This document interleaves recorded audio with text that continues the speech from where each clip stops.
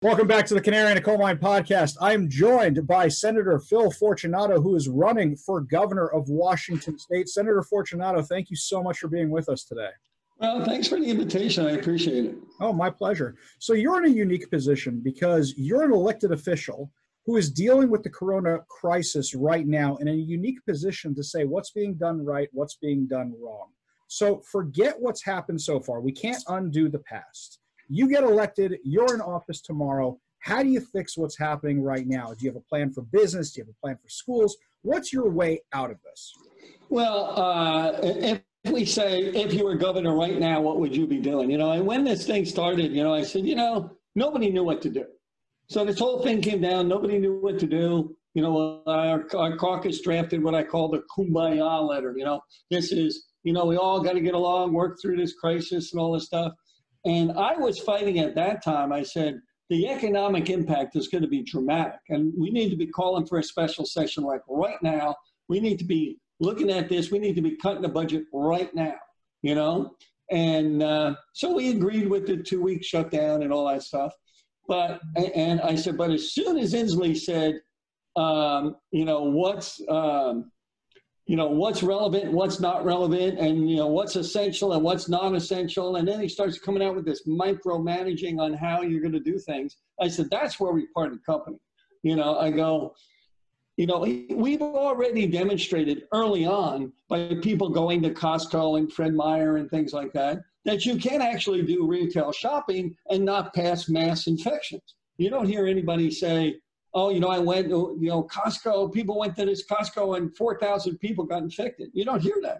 And you don't hear that because I think they're doing a great job. You go there, they're sterilizing the carts, they got a protocol in place. So why can't other businesses do the exact same thing? And when he started doing this essential, non-essential, am I essential? Are you essential? I mean, why am I out of business and you can work? I'm a nursery. And I'm shut down because I'm not essential. But people could go to Fred Meyer and Costco and buy nursery stock. Is that fair? And then they start dividing off essential and non-essential within Costco. Why the heck are you doing that? We are a sales tax driven state. And we had a presentation from the state economist, and I put it on my senatorphilfortunato.com webpage. It's a legislative thing. But what I did was post his entire slideshow that he gave us on there so people could see what the economic impact is. So but I think our side is, and I'm still fighting for a special session. And I had a press conference a week or so ago, and I said, if the governor's not going to call a special session, the legislature should call itself into special session, which has never been done before. But if the legislature does it, there's actually parameters. Can't go outside. You have to figure out what you're going to talk about. That's the only thing you can talk about. You can't go outside the box. If the governor calls a special session, he could say, I'm going to call a special session to deal with this corona stuff and get people back to work. And the legislature can ignore that and just do whatever the heck they want. And so our side is afraid that they're going to introduce an income tax. I go, of course they're going to introduce an income tax. I go, all of this stuff that they're doing is setting us up to have such a massive economic hole in our budget that you can't help but have the feeling that some of this is being done for political purposes to set us up for an income tax. And I said, I want them to be doing that now, before November. Show their cards now. Otherwise, in January, they're going to come back and say the only solution is an income tax. So what's to stop the legislator from calling that special session then? You need a 2/3 vote, and then they have to agree beforehand on what they're doing. So my caucus is it was myself, Senator Patton, and Senator Erickson, and then on the House side, it was Jesse Young and Vicky Kraft. Had a press conference where we called for our legislators to get on board and call for a special session. So, and the object is, we need to get back to work there. We need to be running by what the governor is doing and have legislative oversight. I said, what ticks me off is, I'm a sitting senator, and I am reduced to writing letters to Santa Claus. And I get the same response I get from Santa Claus. Silence, nothing, right? I don't even get any presents. But that's all I'm doing. I mean, every day in the legislature, we're getting sign on to this email to, open up gun stores, sign on to this email to open up fishing, sign on to this, or this letter, right? And everybody's sending all these letters, and governor's not throwing them in the trash or doing whatever. So now I want you to think about this. I'm an adult. I don't want to get this virus. I am going to go to a place, and if they have a protocol in place that I feel reasonably confident that that's a safety protocol, I'm going to go shop there. I go to Costco. I see what they're doing. Makes sense to me. And I go shop there. I go to another place. If they don't have a safety protocol in place that I think is reasonably improved, I'm not going to shop there. Now, the governor shouldn't be calling these shots. The governor should be saying, you, a business, you have to have a protocol in place, run it by the Department of Health, get the nod, and go back to work. I mean, if I got 6 or 8 people in my office and this is what we're going to do, have that safety protocol in place, go back to work. There is no reason that you can't sell a car, for goodness sakes. Now you got these idiotic rules on why you can only sell a car if it's the guy's primary vehicle and he needs it to get to work. And what the heck is this about? I go, you know what? Now he changed the rules to allow real estate to sell houses early on. Well, if you could sell a house, why can't you sell a car? And it's the inconsistency that's the issue.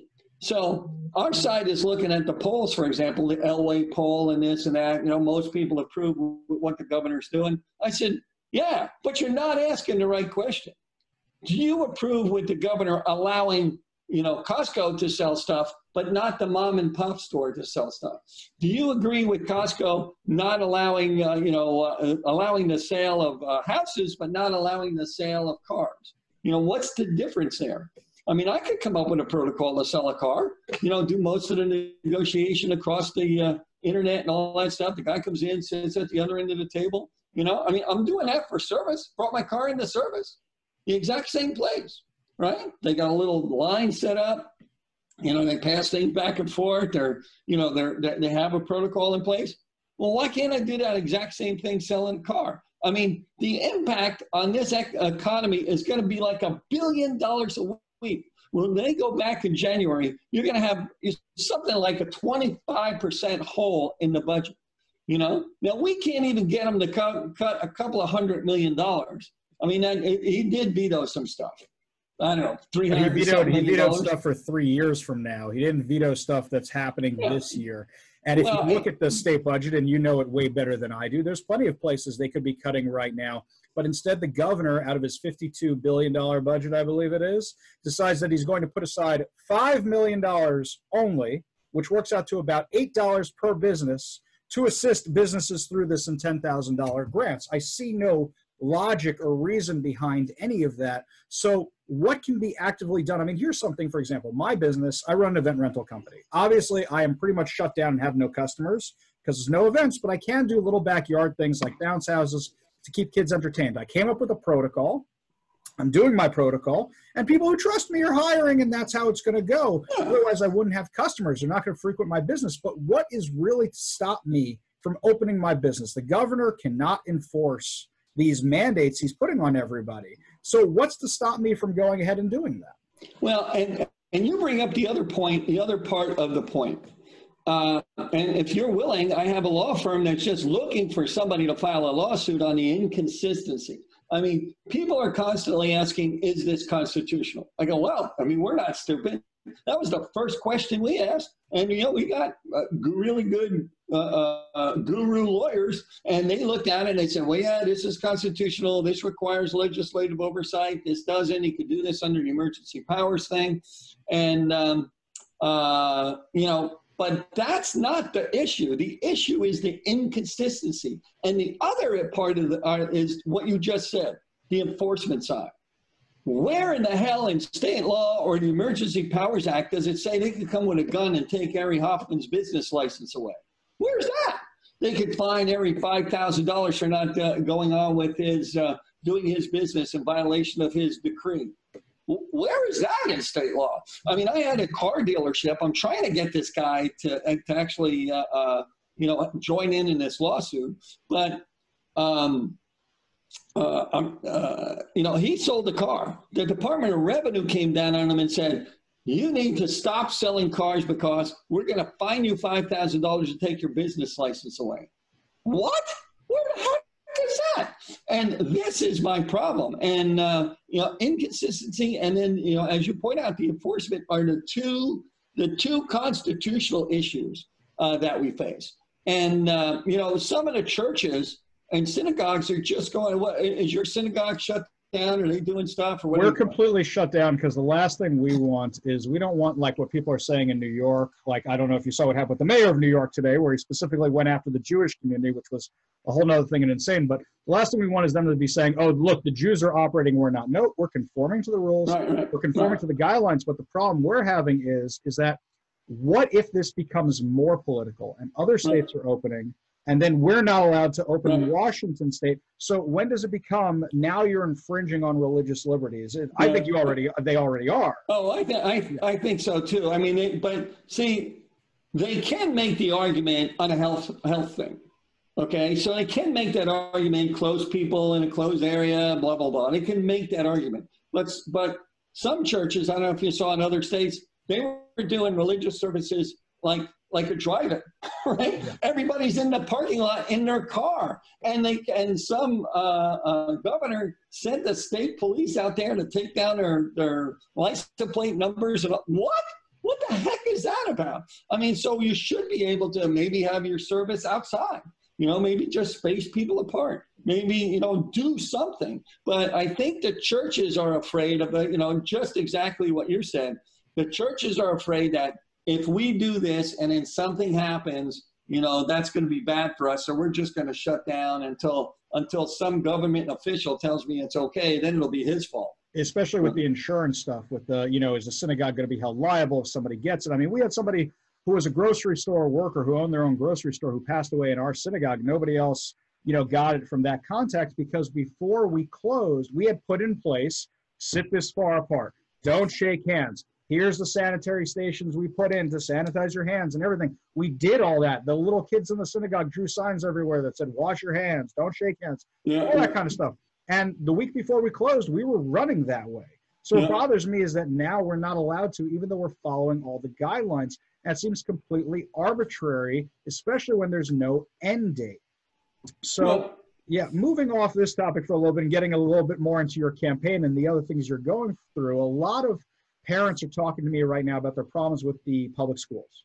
They're very concerned about this sex ed bill that just passed. They're concerned if their kids are ever going back to school. What's your position on what's going on with the public schools right now? What would you do as governor that would be different from what's happening? Well, one of the advantages, of being in a particular caucus is everybody has different areas of expertise, And just last night, we had a conference call. Senator Hawkins put out what is going to become, we're reviewing it as a caucus, put out a caucus position on what to do with education and what we should be doing. One of the things is, for example, start the school year early. Start it in August instead of September. Shorten up the summer vacation. Have the same number of days, but space it out and shorten up the summer vacation like other states or other countries are doing. And so actually, it was very well thought out. And him, Senator Wagoner, and I think Senator Braun were involved in it. I mean, these are smart people they really, really looked at it, did a great job. But that's the advantage of, when you talk about the connection between your campaign and, being governor, I know people. I know people that are smart people. I know people that, somebody said to me, what's the first thing that you're going to do? If you were sworn in as governor, what's the first thing you're going to do? And I said, first thing I'm going to do is sign that oath of office and fire the Secretary of Transportation. Right? And I mean, here's a guy, but I know that because we're involved in transportation. I've seen how he behaves. I've seen how some of these agency heads and things like that, whether I agree or disagree with the way they're running it. But here you have a Secretary of Transportation that goes to a national conference. And at that national conference, he says, We just have to live with congestion. There's nothing we can do about it. And if we build more roads, more people are going to drive, right? And I can't remember what the heck they call that. They get a term for that. And I go, what? Are you kidding me? And so I wrote him a letter and I said, you know what? Here's state law. And one of the things that your agency has to do is relieve congestion. Now, if you can't do it, get the hell out of the way and let somebody else who can. But knowing how the system works, knowing where the holes are, for example, and we talk about what you're going to do with the budget. I haven't heard anybody say, state employees are supposed to get a 3% raise in July. Right now, how is that going to look? I go, we need to have a special session to stop that raise. Not only stop that raise, but we need to be doing a 5% cut across the board, including me. And being elected, one of the things they say is, oh, we have to cut all legislators' pay. I said, well, the problem is not that legislators are getting paid too much. The problem is they're not getting paid enough, because the average guy can't go to his boss and say, hey, boss, I'm just a Joe Schmo, maybe I'm working in construction, and I decide I want to run for office, and I go to my boss and I say, hey, boss, I need 4 months off, 5 months off, or 4 months off one year and 3 months off the next. I need to go all these special meetings. I need to take time off to do this and time off to do that, because I want to run for office. What's your boss going to say? Hey, if I don't need you for 3 months, I don't need you at all. I mean, so unless you work for Boeing or PACCAR, some big gigantic company that can, gets an advantage from you being elected, you're a union member, you're a cop, you're a cop or a firefighter or a teacher, you actually can't run for public office, if you have a job, because you can't feed your family on what you get paid. And so anyway. I had that problem when I ran for office. I had two companies, and I'm the janitor and I'm the president. And, the companies took a hit because I was busy running for office. People don't understand the kind of toll it takes on you. But here's something you may not know. I did a public disclosure request, and I just got the results back today. Apparently, Chris Rakedahl, the superintendent of public instruction, had some people at public schools pitching your idea, the idea of starting school earlier to make up for the lost days, and they already shot it down. This idea was already pitched to them.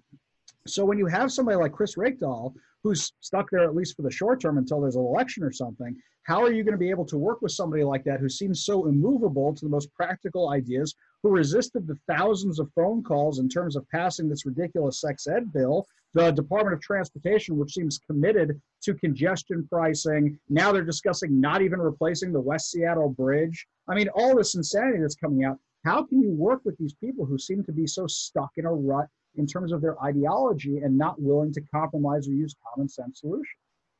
Well, after the primary, obviously, I mean, if I am the nominee after the primary, and I'm hoping that that's the case, I'm hoping people are going to choose experience.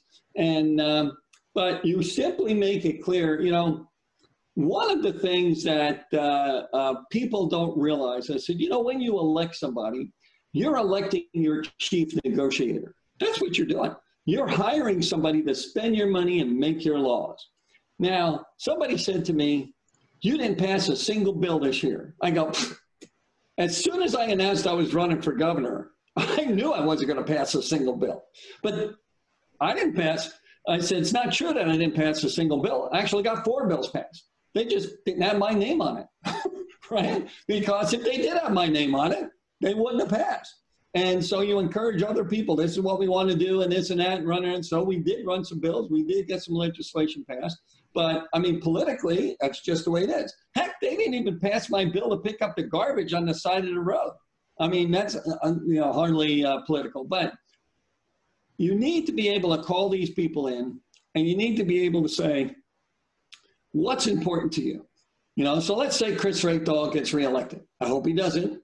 Mina Espinoza is excellent and would be a great superintendent of public instruction. But let's just say he gets reelected. And you call him in and you say, okay, what's important to you?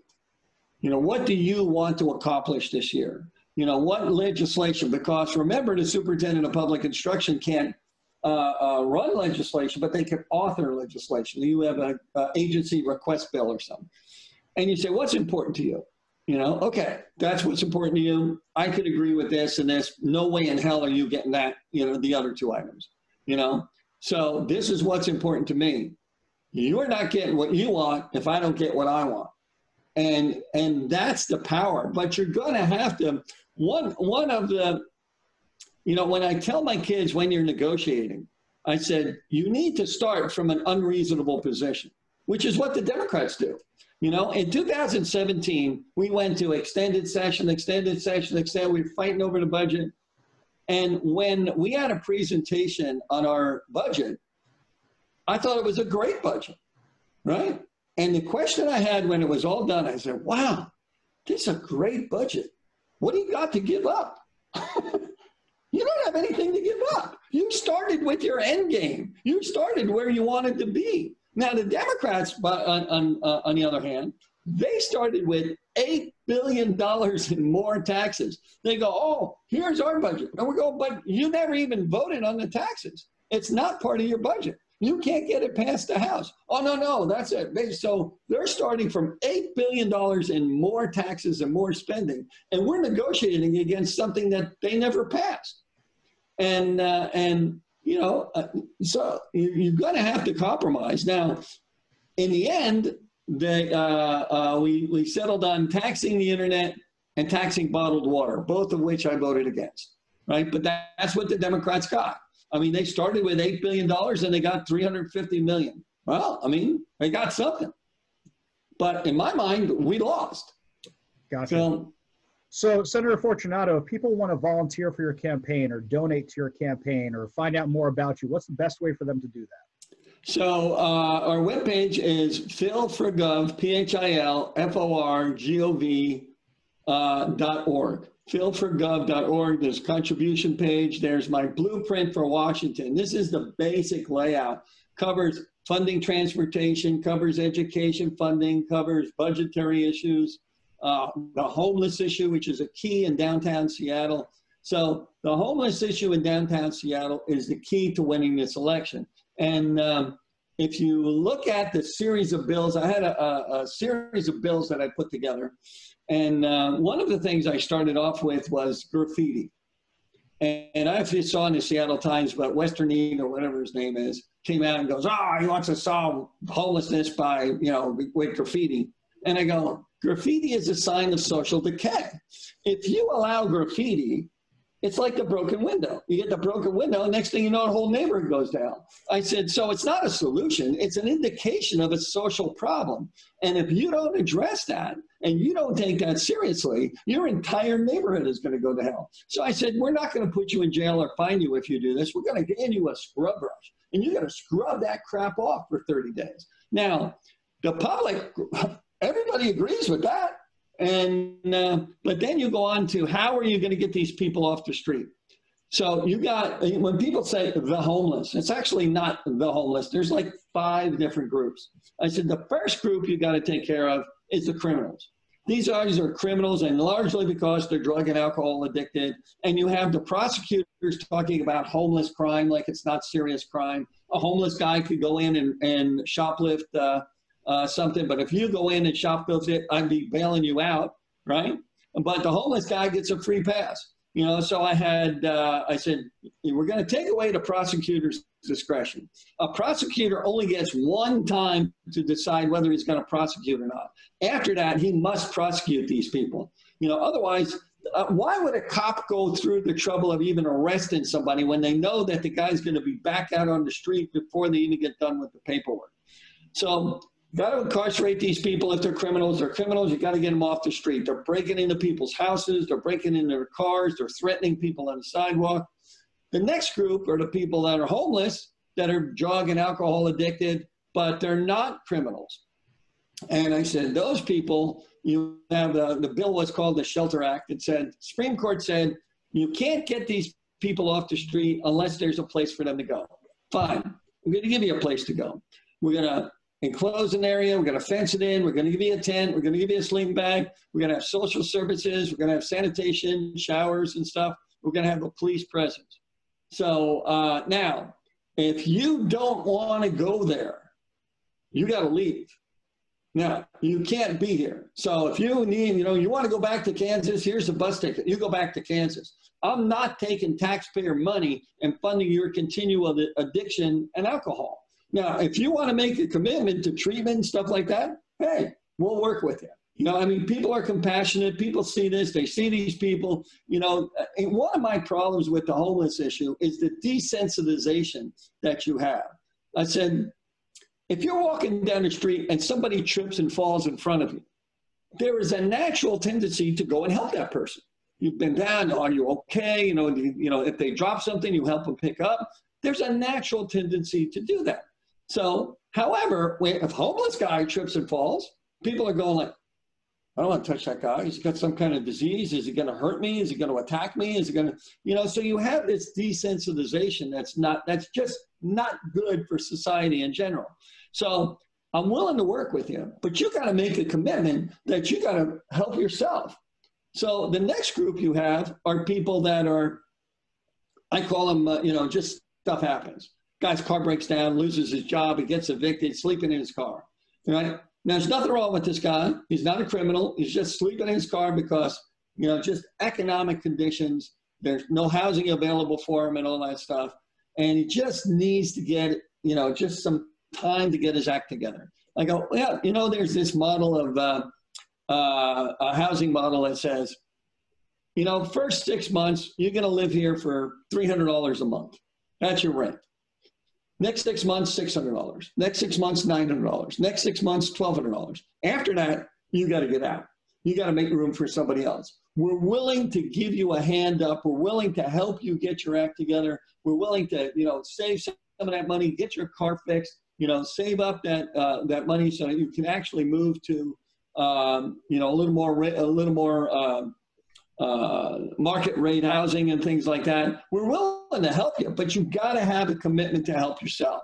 And without that, that's why the homeless problem in Seattle has grown so ridiculously, is because they're constantly just funding homelessness. They're not helping people. And $675 million in affordable housing.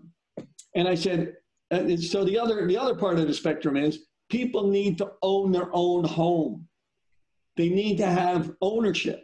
They need to have, if you don't have people owning their own home, they are simply doomed to living in poverty for the rest of their life. So but I don't understand, if they own their own home, then you can't convince them that their landlord is evil and then be able to tax them more, thinking that it just rolls over onto the landlord and not them. Yeah. I mean, that's why people that live in apartments think they don't pay taxes, and then they complain when they vote for some kind of tax increase for libraries or whatever, and then the rent goes up. And they're going, the landlord, the evil landlord. But you bring up the eviction moratorium. This is disastrous, okay? I don't know if the average person understands the impact of this, but here's what is happening. Yeah, and again, we just had a conference call on this. Landlords came in and we're talking. They're looking for a $150 million bailout because the people that can pay the rent right now are not paying the rent right now. This eviction ban doesn't say that they don't owe the rent. So now, 6 months, 3 months, 4 months, whenever the heck that ban is lifted, you're going to owe $8,000 in rent. Well, how are you going to come up with $8,000? So not only are you going to be bailing out the landlord, you're going to be bailing out these people because they're going to be looking for some kind of write-off to, get rid of this $8,000 debt. But Ari's still going to be paying his mortgage on his house, and nobody's going to waive $8,000 on your mortgage. I mean, people don't realize I have a second company that does property management, and I've already had tenants cite this craziness in Seattle saying, oh, we're not paying our rent. Well, then what am I supposed to do? Because then I can't pay my bills. Right. Don't you think it would have been easier if they had proposed legislation that said, look, there's people in low-income problems, there's restaurants that have problems. What if we just give you a tax break if you take this much off their rent? There were other ideas we had where people pay first and last month of security deposits. Hey, you know what? We'll take those now. We won't worry about it for security deposit. There's different ways they could have done this, but instead they went right to the nuclear option, which is just going to put more people in the poorhouse. Well, and it creates that cascade effect. And it's just like they shut down restaurants and schools. You know what the effect is? Dairies are dumping millions of gallons of milk. Farmers are out there shooting calves because they can't sell their beef.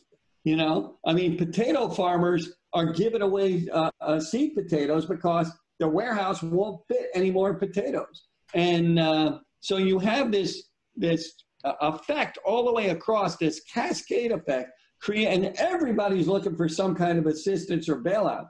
And, you know, I said, you know what? I don't want a bailout. I don't want a new government program. I don't want a bailout. I just want to go back to work. Just get, you know, you ever read Atlas Shrugged?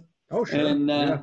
My father paid me $50 to read it in high school. John Galt's speech, get the hell out of the way. Yeah. You know, that's all I want. I mean, I'm not looking for anything special. Just get out of my way. So we could be using, I said, my approach is we need to be looking at a massive deregulation of state government to get out of the way so that these guys, you know, business can flourish and stuff like that. They're all worried about subsidizing them and all that stuff. I just give them a break on this regulatory stuff.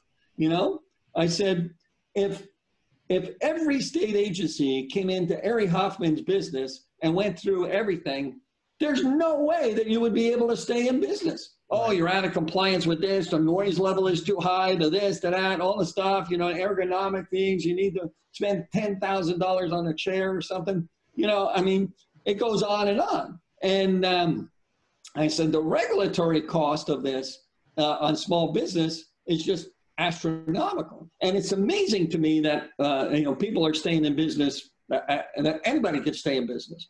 But I want to dovetail a little bit into, you know, I said, you know what the governor's plan for congestion relief is? Drive businesses out of the state, right? Drive jobs out of the state. People will move out of the state, and that will in turn relieve congestion. I shouldn't even be laughing because it's so true. And by the way, I would be a plaintiff if they understand that small business owners have no money right now. You put me in touch with that law firm, and I'll be the first one to step up and say, you represent me, I'll go all the way with you. I'm used to being a punching bag for the left in this city. I think you saw a bunch of that during my campaign. Well, Senator Fortunato, thank you so much for being with us. Wish you the best of luck in your campaign. All right. Well, thanks for the invitation, and thanks for the gripe session, I guess it'll be. So thanks very much. Best of luck. So remember, philforgov.org.